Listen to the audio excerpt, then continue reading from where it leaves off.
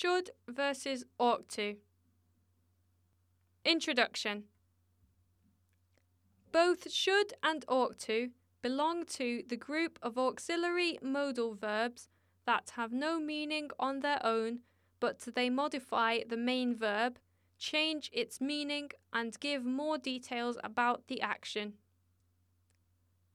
Should and ought to are used to express obligation and duty through advice or recommendations. Form. Should and ought to are always followed by the infinitive of the verb. They have the same forms even for the third person singular. Affirmative forms. Should. Subject plus should plus infinitive plus the rest of the sentence. Ought to. Subject plus ought to plus infinitive plus the rest of the sentence. Negative forms. Should. Subject plus should plus not plus infinitive plus the rest of the sentence. Ought to.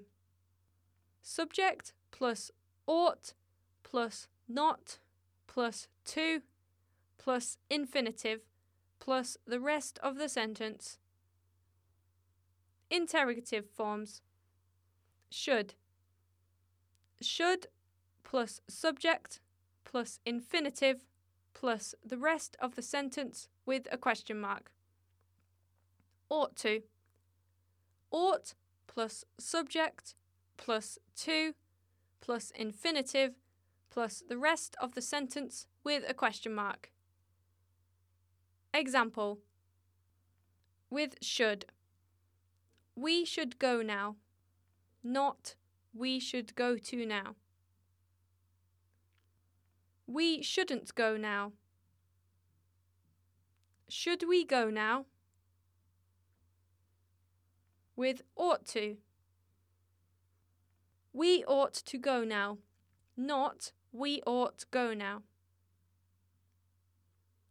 We oughtn't to go now. Ought we to go now? Use. Both of these modal verbs have a very similar meaning, and one can replace the other. They can be considered not to be as strong as must.